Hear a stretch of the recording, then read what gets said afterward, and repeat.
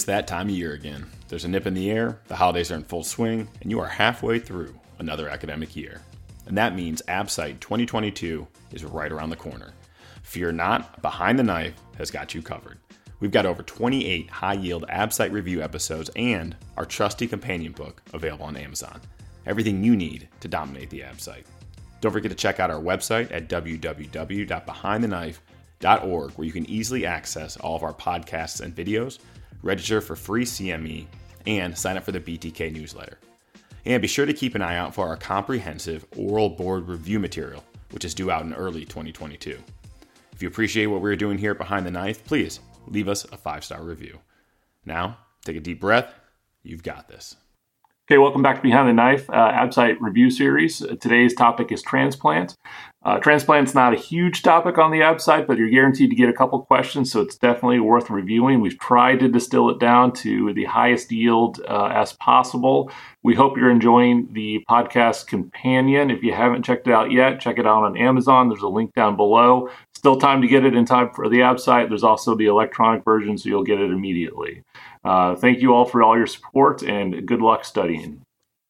So I'm here with Jason and Meghana, and Jason is going to take us through transplant. So take it away, Jason. All right, let's get right into it. So let's just go through some basics of transplant. So Meghana, so we talk about warm ischemia time and cold ischemia time. What do we mean by that, and why does it matter? So warm ischemia time is 2 periods. It's prior to organ removal from the body when it's normothermic, and it's also the period after the cold preservation before reperfusion. Cold ischemia time is that period from the time of cooling the organ to removal from the cold preservation solution. Most importantly, though, is that reperfusion time. So after cold ischemia, when the organ is revascularized, the majority of injury occurs during this time, and it's this ischemia reperfusion injury. Exactly. Yeah. So it's important to know that distinction between the warm and cold. But I think where the question is going to be is when does that ischemia reperfusion injury happen? And that's after cold ischemia time when the organ is revascularized. All right. So Meghana, we're going to stick with you on this one. So there's some different options for cold preservation of organs, and there's some different preservation solutions. What are the different intercellular preservation solutions, and how do they work?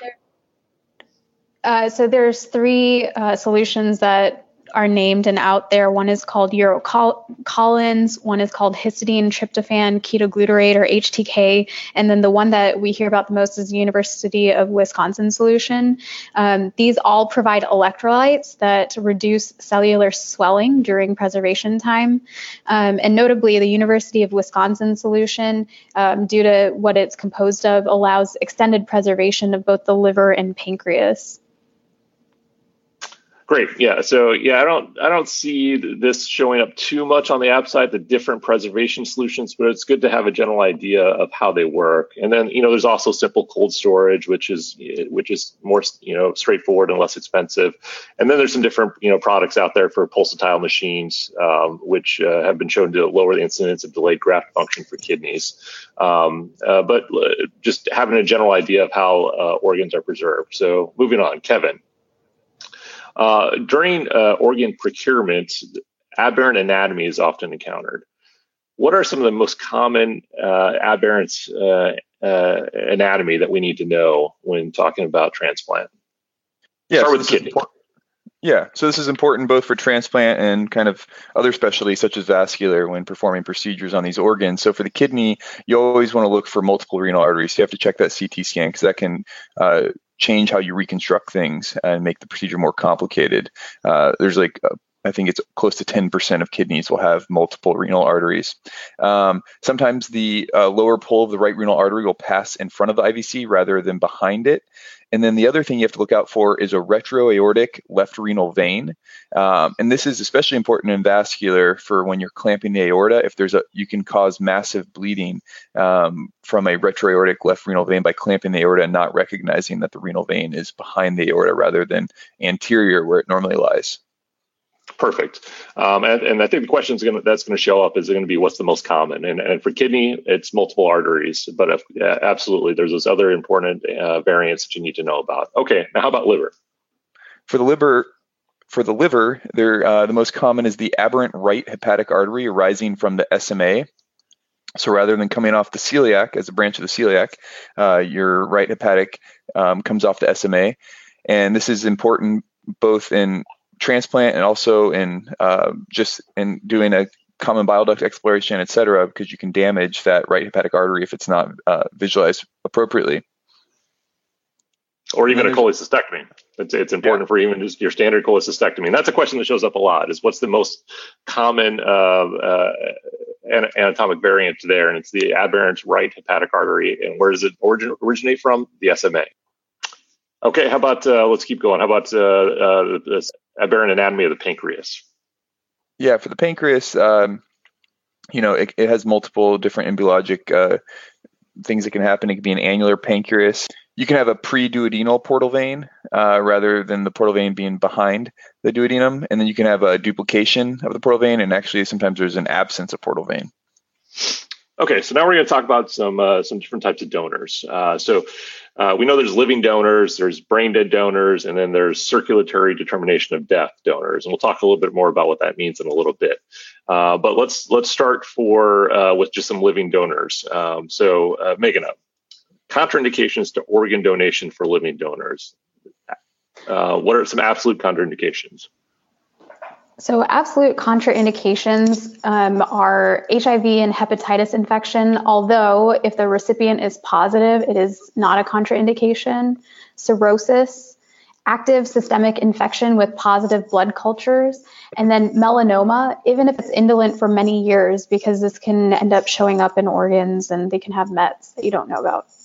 Yeah, good. And I agree with you. I think that, HIV historically has been an absolute contraindication, but more recently, especially for renal transplants, or being an HIV positive donor to an HIV positive recipient has become more common. Now, how about some potential contraindications?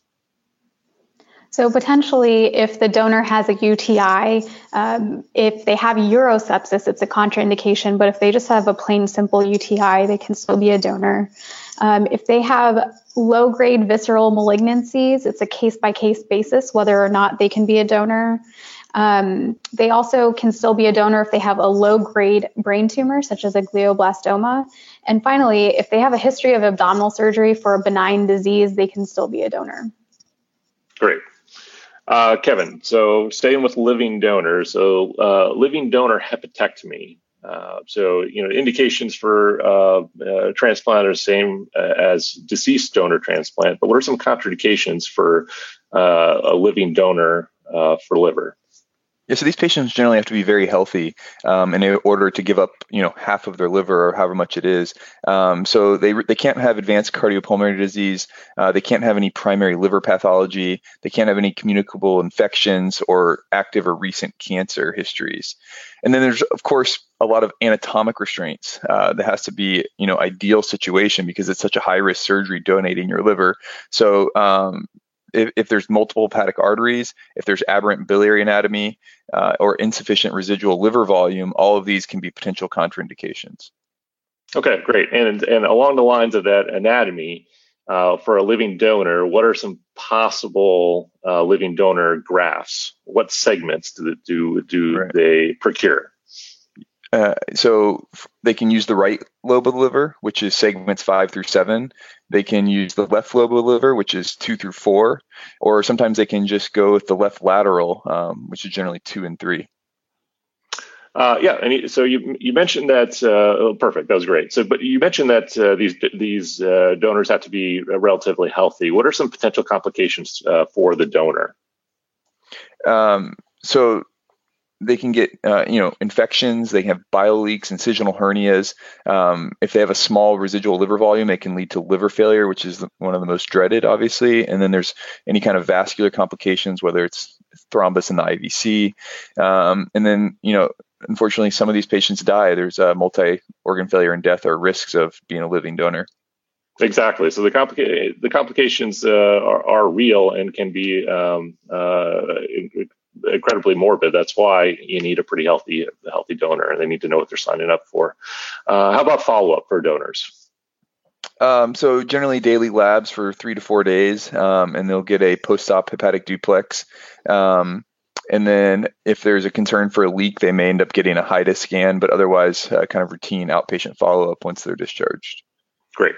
So Megan, we're going to move on to living donor nephrectomies or living donor kidney donors.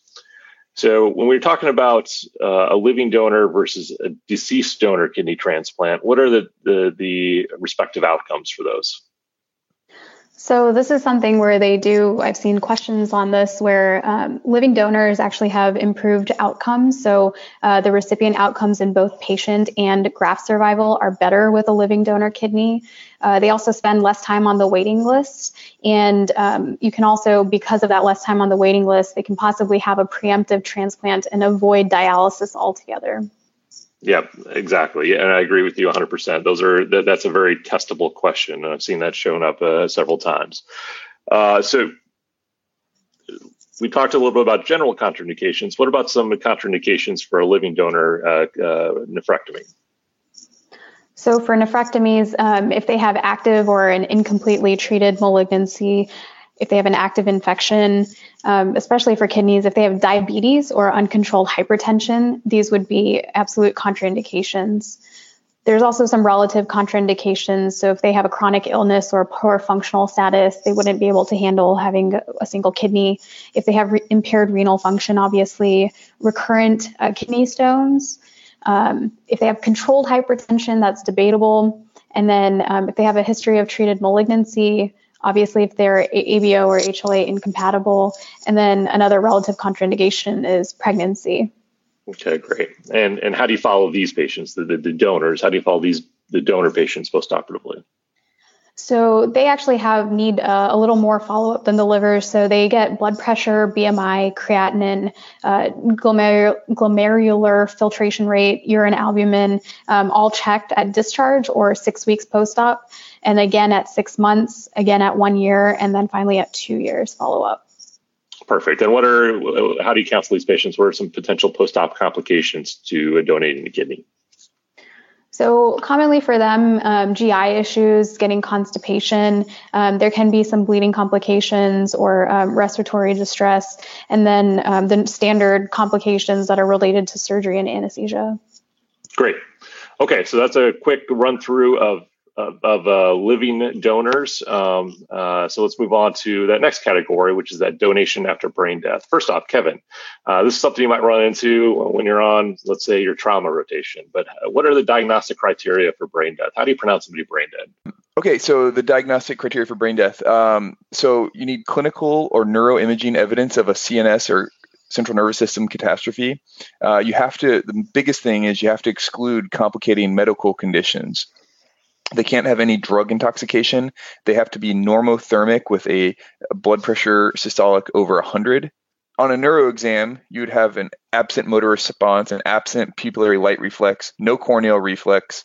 You have to check the oculovestibular reflex, known as doll eye, a jaw jerk test. They can't have a gag, cough with tracheal suctioning, or the sucking and rooting reflexes, and they have to be apneic. Yeah, so they do talk about the apneic test. So yeah, absent of all your brainstem reflexes, and then a positive apneic test. So let's say now you have somebody that's brain dead and you're trying to get them to transplant. That can oftentimes be very difficult because these patients a lot of times are very physiologically unstable. Megan, what are the common physiologic disturbances seen in brain dead individuals that need to be aggressively managed as you're trying to bridge them to transplant?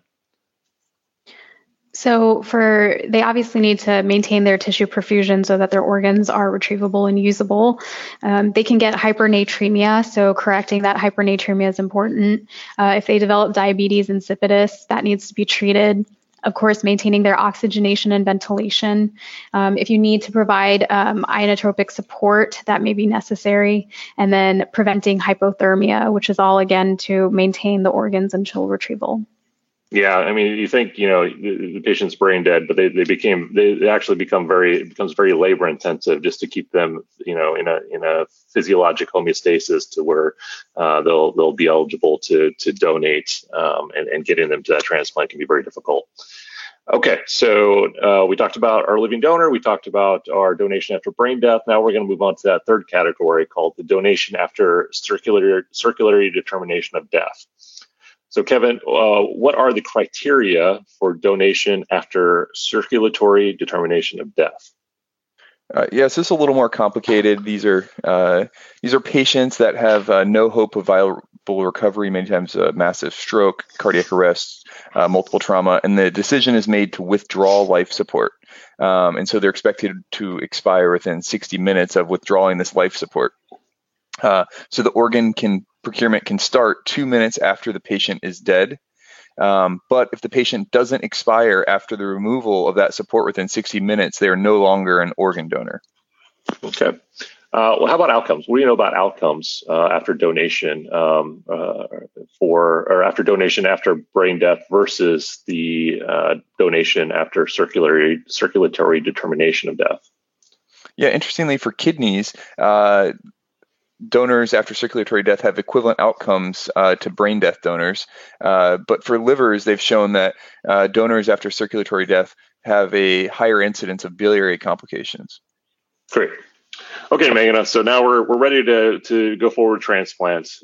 So what's important in the workup of the donor and the recipient for a transplant? So they get an extensive workup in order to make sure that they match and to prevent rejection. So the first thing is performing the cross match, which is looking for preformed antibodies against the new organ.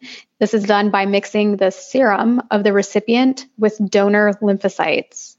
If that's positive, they are at risk for hyperacute rejection, which we'll talk about later. And then if their cross match is okay, I guess, Jason, throw it back to you. How would you test for HLA mismatch?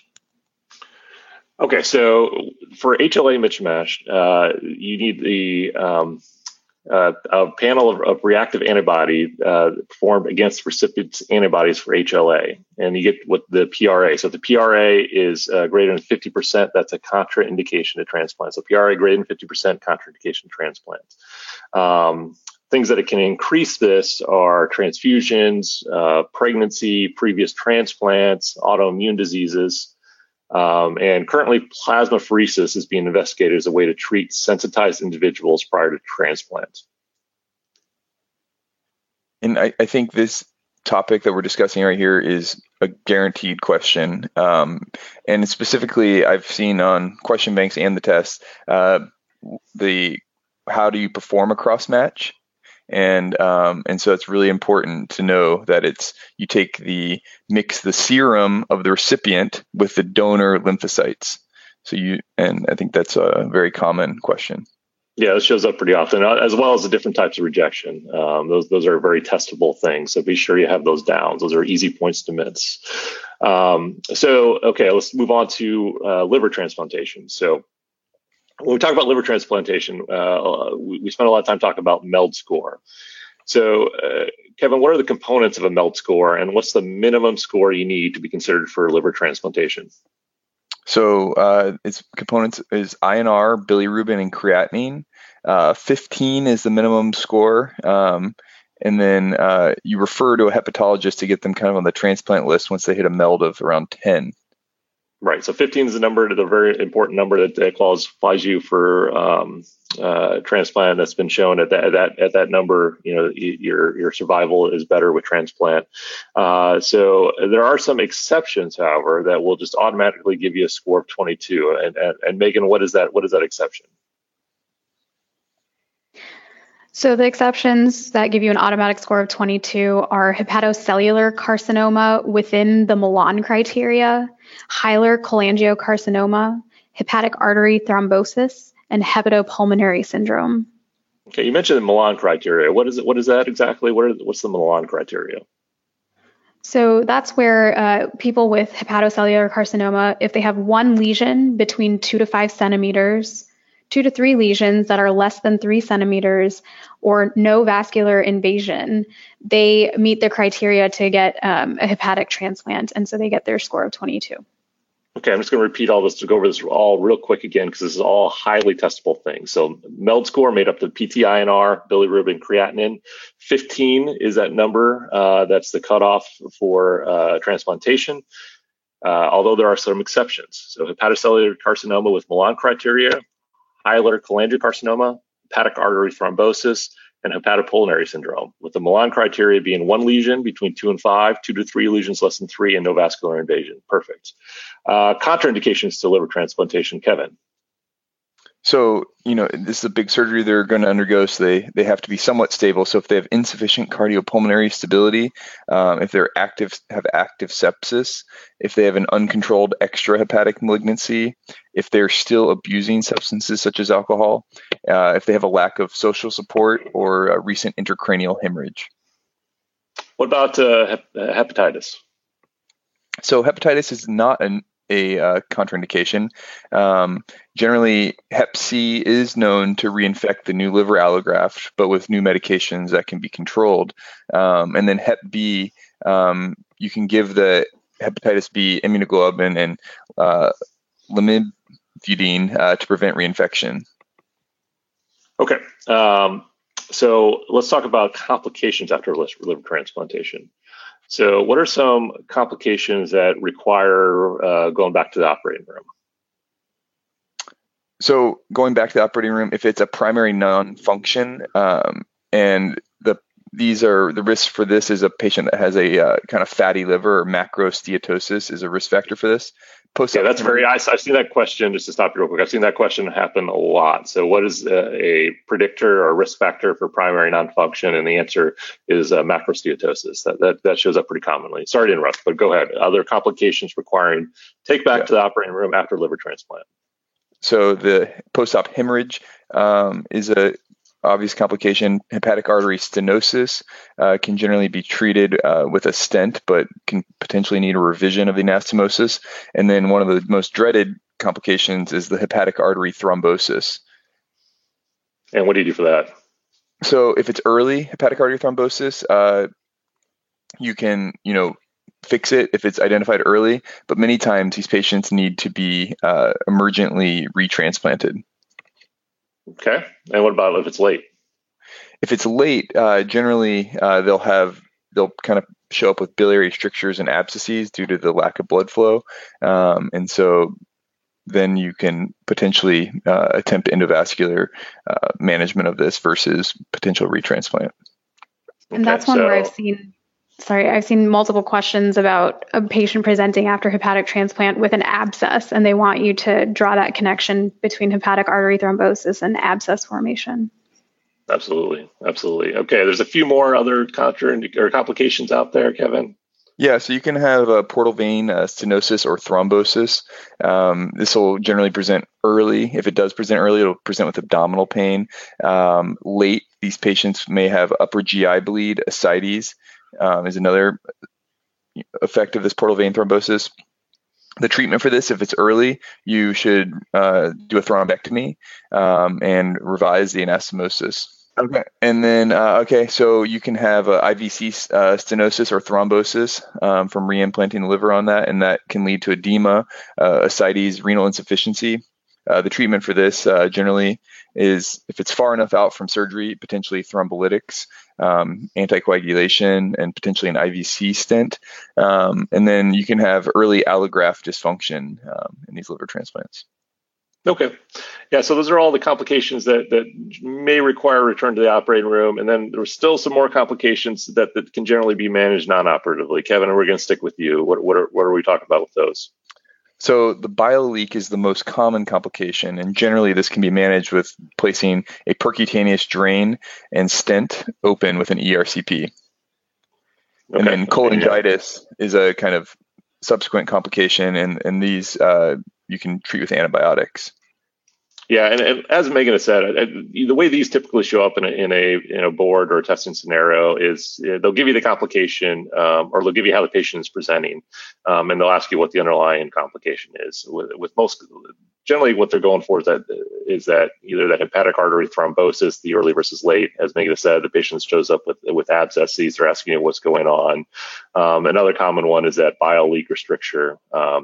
So a lot of these questions just have to do with, they give you a patient that's post-transplant and they're having a problem and they're asking you what the underlying physiology is. Okay, so let's move on out of liver transplant and we'll move on to renal transplant. So Megan, with renal transplants, how are these technically, how are they done? So these are most commonly done through a retroperitoneal approach where you attach the donor kidney to the iliac vessels of the recipient. Yeah, so you're putting them in the pelvis, you're reattaching them to the iliac vessels. How about some technical nuances, some technical complications that can occur? What are the most common? So kind of thinking parallel to the liver, you can get renal artery and vein thromboses. So these you would want to diagnose by an ultrasound immediately when you have suspicion. And sometimes you may see proteinuria, which would be an indication of a renal vein thrombosis. And then you want to treat this with a PTA and stent. You can also get ureteral stenosis and leak from that anastomosis. And urine leak is actually the most common complication after kidney transplant. And the treatment for this is a percutaneous drain and ureteral stenting. And then there's one other complication, which is a lymphoceal, which usually presents as external compression of the ureter. This most commonly occurs 3 weeks after transplant, showing up with decreased urine output, hydronephrosis, and fluid collection due to that external compression. And this can also be treated with percutaneous drainage, but sometimes that fails and you need to create a peritoneal window to allow drainage. Great. Okay. You touched on this a little bit, but some common complications in the post-op period after a renal transplant. So you can see oliguria due to acute tubular necrosis. There may be excessive diuresis due to urea and glucose. And then some patients may develop diabetes due to the immunosuppressive medications that are used for the renal transplant. So Kevin, the way I see this show up a lot of times on the outside of the boards is they'll give you a patient that's post-op from a renal transplant and they're not making urine. And a lot of times they'll ask you, what's the best next step for evaluation. So what do you think? So somebody who's in an early post-op period not making urine from renal transplant, what do you want to do? This is a stat ultrasound. This can tell you both if the artery is open, if the vein is open, or if there's some sort of leak or hydronephrosis presenting. So renal ultrasound gives you a lot of information. So again, you can evaluate that renal artery or vein for thrombosis. You can look for a urinoma, or you can look for a lymphoceal that's maybe causing some compression. So in generally, that's what they're looking for with that next best step. Okay, so we covered liver, we covered kidney. We're going to cover some of the one that you may not have as much familiarity with or see as much, at least I didn't in residency, and that's the pancreas transplant. So Megan, who is a candidate for pancreas transplantation? So most commonly, the people who get pancreas transplantation are those with diabetes with renal failure. Okay, diabetes with renal failure, perfect. There's three different kinds of pancreas transplants. What are those, Megan? So you can do a pancreas transplant alone, you can do a pancreas transplant after kidney transplant, or you can do the simultaneous kidney and pancreas. Right, exactly. Kevin, what's vascular? You're a vascular surgeon. What types of what are the arteries and veins you need for pancreas transplant? So you need the donor celiac artery, and you also need the SMA for the arterial supply to implant into the patient, and you also need the donor portal vein for drainage. Perfect. So you need the donor celiac, SMA, and portal vein. What are the different operative methods, Kevin? So they have a couple different ways of implanting these. They can do enteric drained, where the pancreas drains and is anastomosed to bowel, and that is how you get the pancreatic enzymes. Or you can do bladder drained, where they plug the pancreas directly into the bladder. And then you can also do venous drained or portal drainage. What's the most common? Systemic drainage is the most common, but the portal vein drainage has not shown any advantage. Yeah, so most common systemic venous drainage is what happens here with these pancreas transplants. Okay, Kevin, you mentioned some enteric bladder, enteric versus bladder drained. What's the most common there, and what's the advantage of that? So most anastomose to the small bowel versus the bladder. The advantage of draining to the bladder is the ability to monitor the amylase in the urine, but this has long-term complications of strictures and leaks. Perfect. Okay. Megan, when we talk about, what are the different comorbidities associated with the diabetes that can be ameliorated after a pancreas transplantation? So a lot of comorbidities with diabetes and renal failure. So retinopathy, it may not be reversed or improved, but it'll at least stabilize after pancreas transplant. The neuropathy will stabilize and can even improve. Pancreas transplant also protects kidney transplants from recurrent diabetic nephropathy, so it's renal protective. And patients consistently have a benefit in quality of life. The one thing that is not going to get better is the vascular disease, which continues to progress. Okay, great. Complications, Megan. So you can get allograft venous thrombosis, which is very difficult to treat, and then rejection. And in pancreas transplant rejection, you'll see increased glucose or amylase, fever, leukocytosis, and it tends to be hard to diagnose if the patient does not have a simultaneous kidney transplant. Okay. And is there a mortality benefit for pancreas transplants, or is it purely the quality of life? So the benefit in mortality is when they also have a kidney transplant, because the benefit is actually from the kidney transplant. Yep. So the benefit of mortality is from the kidney transplant. And then again, just to rehash those comorbidities. So, it'll stabilize retinopathy. It'll stabilize your neuropathy, potentially improve your neuropathy. The real advantage here, though, is it protects the kidney transplant from recurrent diabetic nephropathy. Again, your vascular disease is going to progress. Okay, so we covered liver, we covered kidney, we've covered pancreas. Now let's go on to talk about immunosuppression. And of all transplant, this is probably the most highly tested, most and highest yield. So, Megan, when we talk about rejection, what cell lines are responsible for each type of rejection? What is the treatment? Let's start with hyperacute. So hyperacute rejection. Tell us a little bit about that. This is something I have to review every year for ABSITEs. I spend a lot of time on it. So hyperacute rejection occurs within minutes to hours, and this is due to that ABO mismatch. So it's the preformed antibodies against the donor lymphocytes, which is also a type 2 hypersensitivity reaction. Exactly. So let's say this happens. What do you see intraoperatively? Let's say if you're doing a kidney transplant and they have a hyperacute rejection, how's that going to present in the OR? So you would see the organ immediately becoming mottled. It'll turn purple, become soft, and then in a kidney transplant, it would demonstrate decreased urine output. And what do you do? What's the treatment? You have to retransplant them, unfortunately. Yeah. Unfortunately, retransplantation. So again, these are very high yield, very highly testable. Hyperacute, minutes to hours. It's from an ABO mismatch. Again, it's preformed antibodies from lymphocytes, and it's a type 2 hypersensitivity reaction. It presents intraoperatively mottled purple organ. You need to retransplant. Okay, Kevin, acute transplant. How does that present? So acute rejection, this occurs a little more delayed. This is weeks to about 1 month out from surgery. And this is from cytotoxic helper T cells. Okay. How about in the kidney? How does acute rejection present?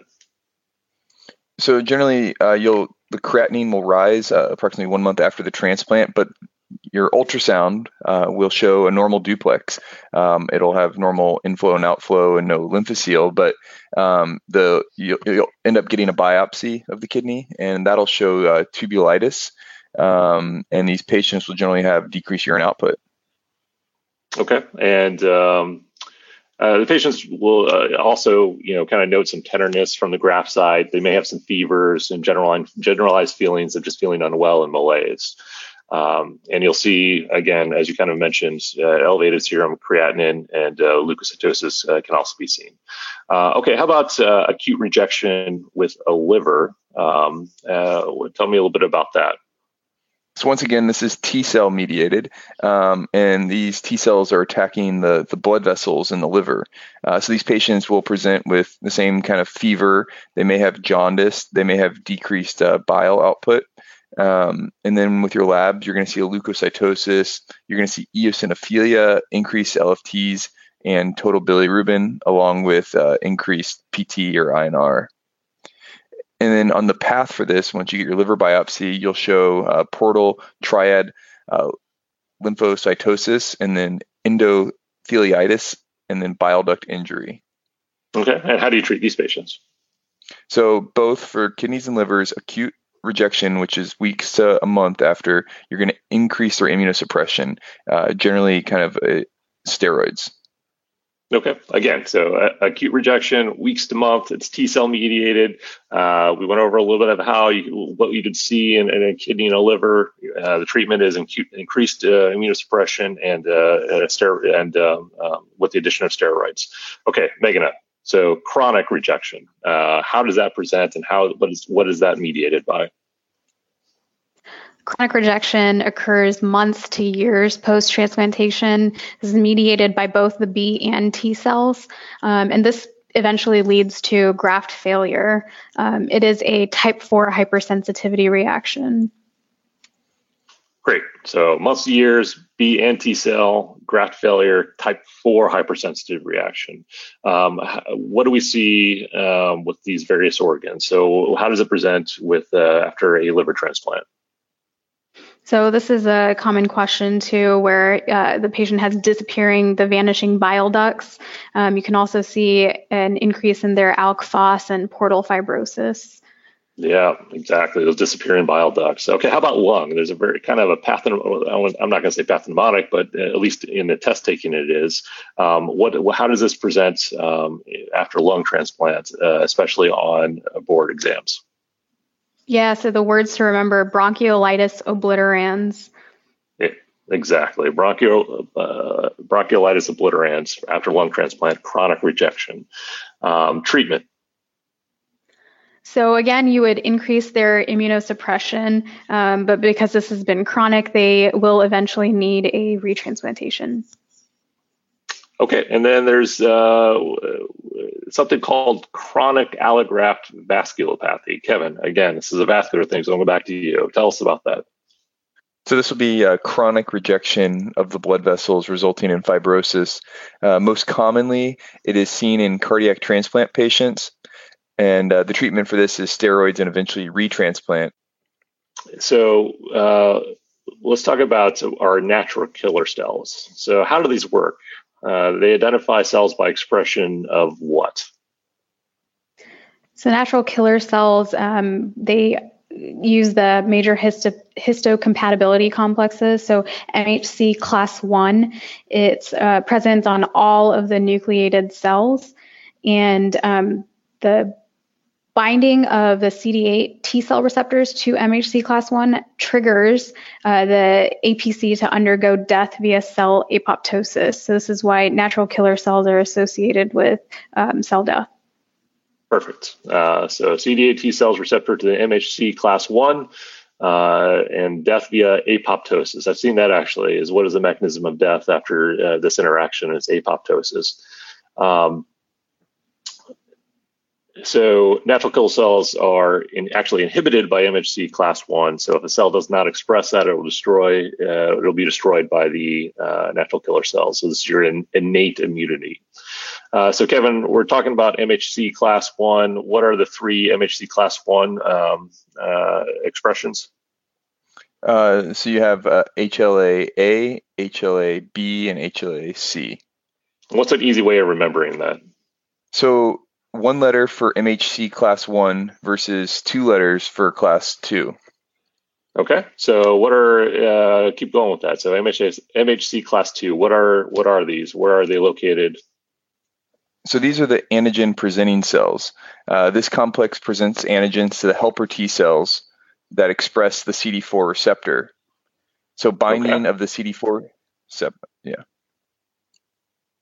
Keep going.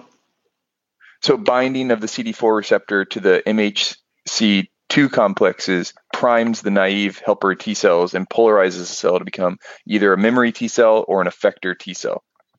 Great. And another way I kind of remember that interaction is it should, when you multiply those numbers, it should add up to 8. So MHC class 2 with CD4, 2 times 4 is 8. MHC class 1 with CD8, 1 times 8 equals 8. Maybe that helps you, maybe that doesn't, but it helps me. So antigen presenting cells, what do they do and where do they come from? So these bring phagocytized material to the thymus and lymphocytes to assist in cell-mediated immunity. Okay, so we talked about MHC class 1 being HLA A, B, and C. What is MHC class 2? What are those HLAs? So it's HLA DP, DQ, and DR.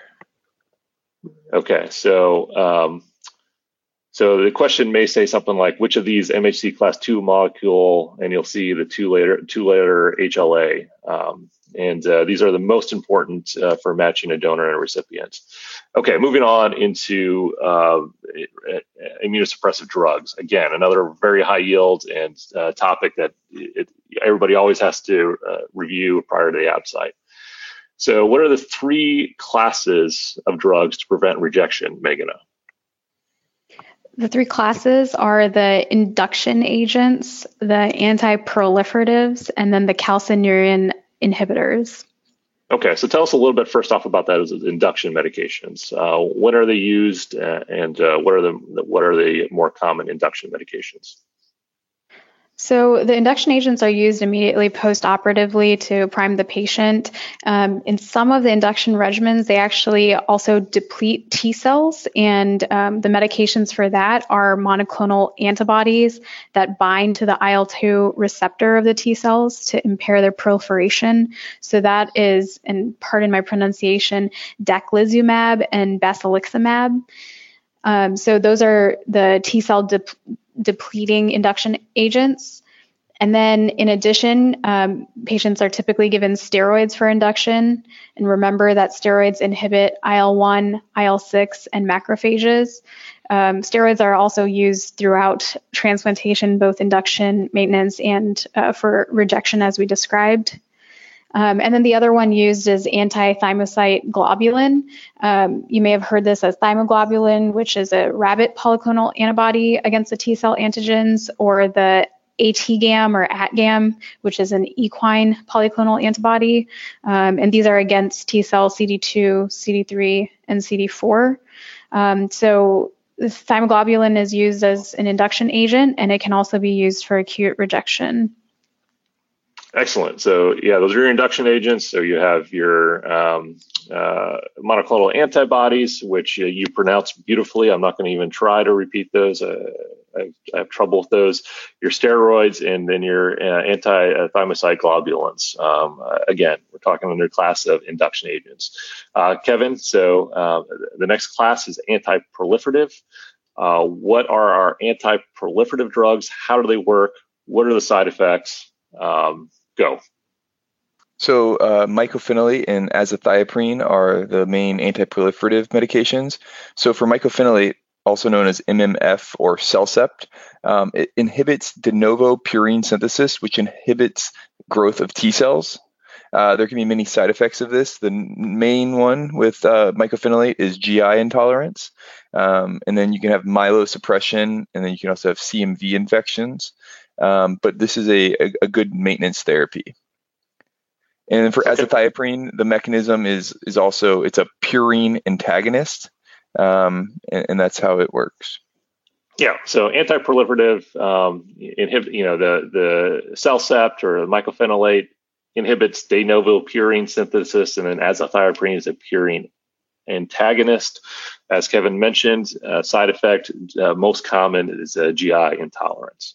Okay, Meghana, moving back to that third class, those calcineurin inhibitors. What are our different calcineurin inhibitors, and how do they work?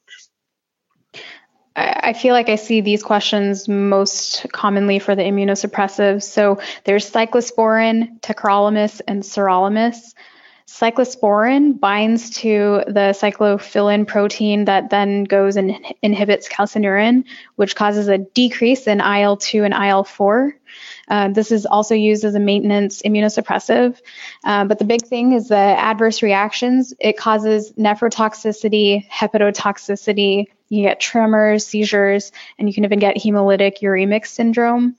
And then importantly, this is metabolized in the hepatic system and excreted in the bile.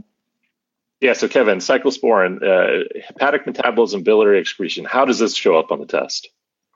So generally, this would be a kidney transplant patient who presents an acute renal failure after getting a common bile duct exploration with a T-tube. And so their cyclosporin is being drained through the T-tube into their bag, their T-tube bag, and so they're not getting their immunosuppression.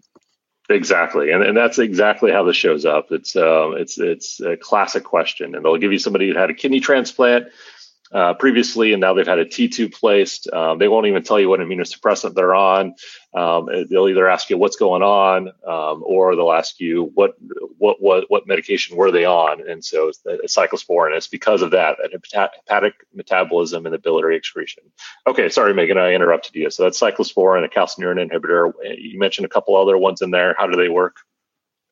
So tacrolimus, or FK506 or Prograf, this binds the FK binding protein, which then again goes to inhibit the calcineurin protein, and again inhibits IL-2, IL-4, and interferon gamma.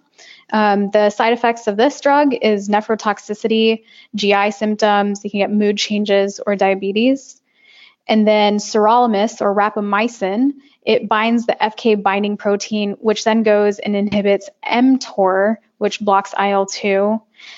Importantly with this, it's not nephrotoxic as versus cyclosporin and tacrolimus, but the side effect of this drug is interstitial lung disease.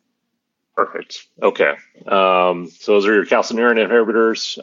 So let's move on to infectious complications after transplant. So Kevin, what are the most common infections?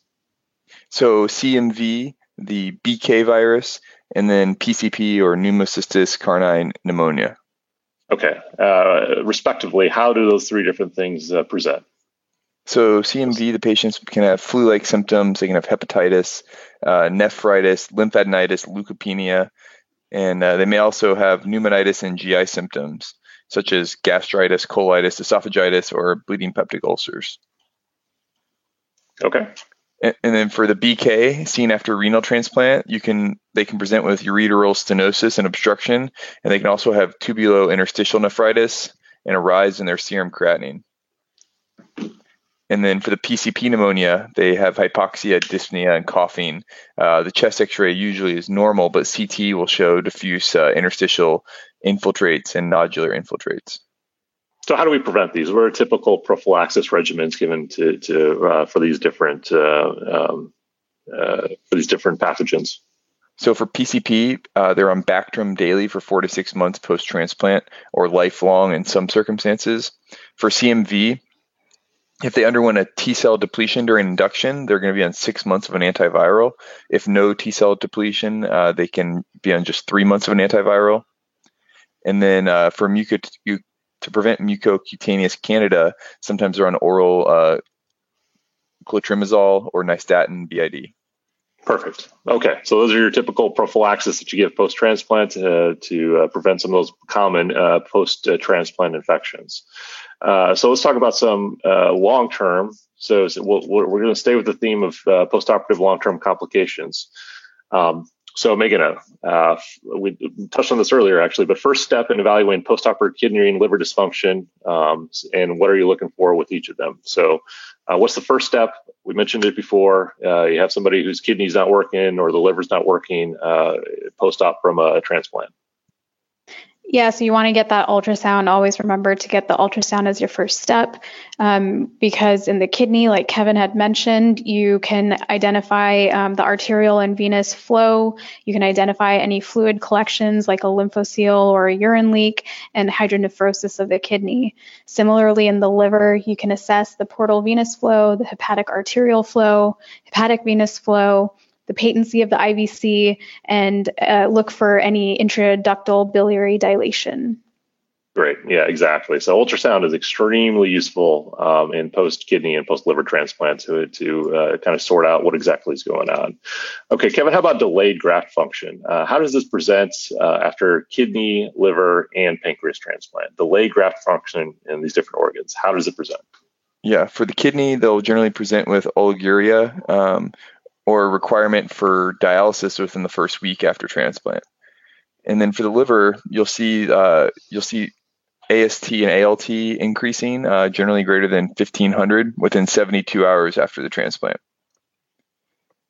And then for primary non-function, in the first 24 hours, if the bili is greater than 10 and the bile output decreases to less than 20 cc's per 12 hours, or they've increased INR or PTT, and then after 96 hours, they can actually get altered mental status, even further increasing the LFT's renal failure, respiratory failure.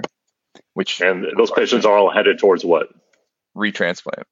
Yeah, those patients are all headed towards retransplant. Okay. Pancreas? For pancreas, they're going to have high insulin requirements within the first week after transplant. Okay. Megan, what's the best test to follow in a liver transplant patient to determine the synthetic function of the liver long term? So that's going to be your PT or INR. It's the most helpful for liver function. LFTs is a misnomer. So these liver function tests don't actually, so AST, ALT, they don't actually test the synthetic function of the liver. So it's more of a marker of inflammation or cell death. Exactly. So yeah, your liver function tests are not actually your liver function tests. That for your function, you want to go to your INR or PT. Your PTT and albumin are also helpful. Bilirubin has too many extrinsic factors to really rely upon as a determinant of liver function. So INR, PT, maybe PTT, maybe albumin to test that synthetic function of your liver. Kevin, what is post-transplant lymphoproliferative disorder, or PTLD? So this is related to the Epstein-Barr virus. These patients can present with a small bowel obstruction or mass or adenopathy.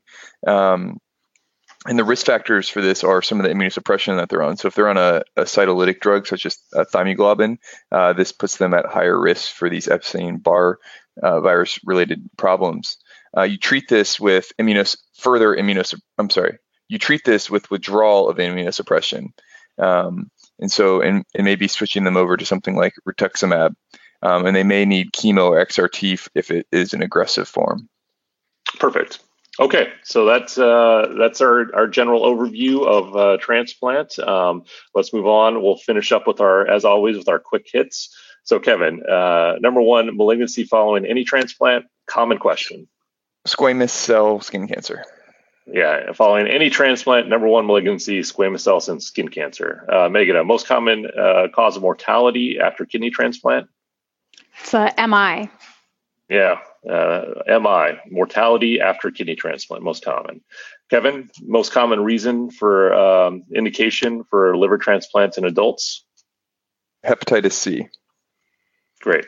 Megan, who has power of attorney of a brain dead patient who has no designated POA, but has a girlfriend, a sister, and mother at the hospital, all waiting to make decisions? So the power of attorney in that situation is going to be the mother. So the order of this is the spouse, but in this situation, there was no spouse. An adult child, also not presented in the situation. Next up would be either parent, and then finally is an adult sibling. Yeah, and it's important to note that the questions should always be are always allow the procurement agency to make contact to have these discussions. I've seen this question, as irritating as it is, this question does show up on the boards, so you kind of do have to know that hierarchy, and that's exactly how they'll give it. You have a number of different people. You have a girlfriend, you have a cousin, you have a sister, you have an adult child there who's able to make that decision. And I've even seen the question like who should have that initial conversation: the physician, the nurse, the procurement agency. So those are simple questions to miss. So just make sure you know that stuff. Again, so as transplants, it's a small proportion of the outside. It's about 2%, but generally the questions are pretty straightforward. And if you have a general understanding of some of this, transplant, particularly the drugs, the side effects, and the post-op complications, you'll be able to pick up those extra 2%, and that'll be the difference between your 80th percentile and your 98th percentile. So a small proportion, but important. So I hope everybody's studying is going well. So good luck and dominate the outside. Be sure to check out our website at www.behindtheknife.org for more great content. You can also follow us on Twitter at Behind the Knife and Instagram at Behind the Knife Podcast. If you like what you hear, please take a minute to leave us a review. Content produced by Behind the Knife is intended for health professionals and is for educational purposes only. We do not diagnose, treat, or offer patient-specific advice. Thank you for listening. Until next time, dominate the day.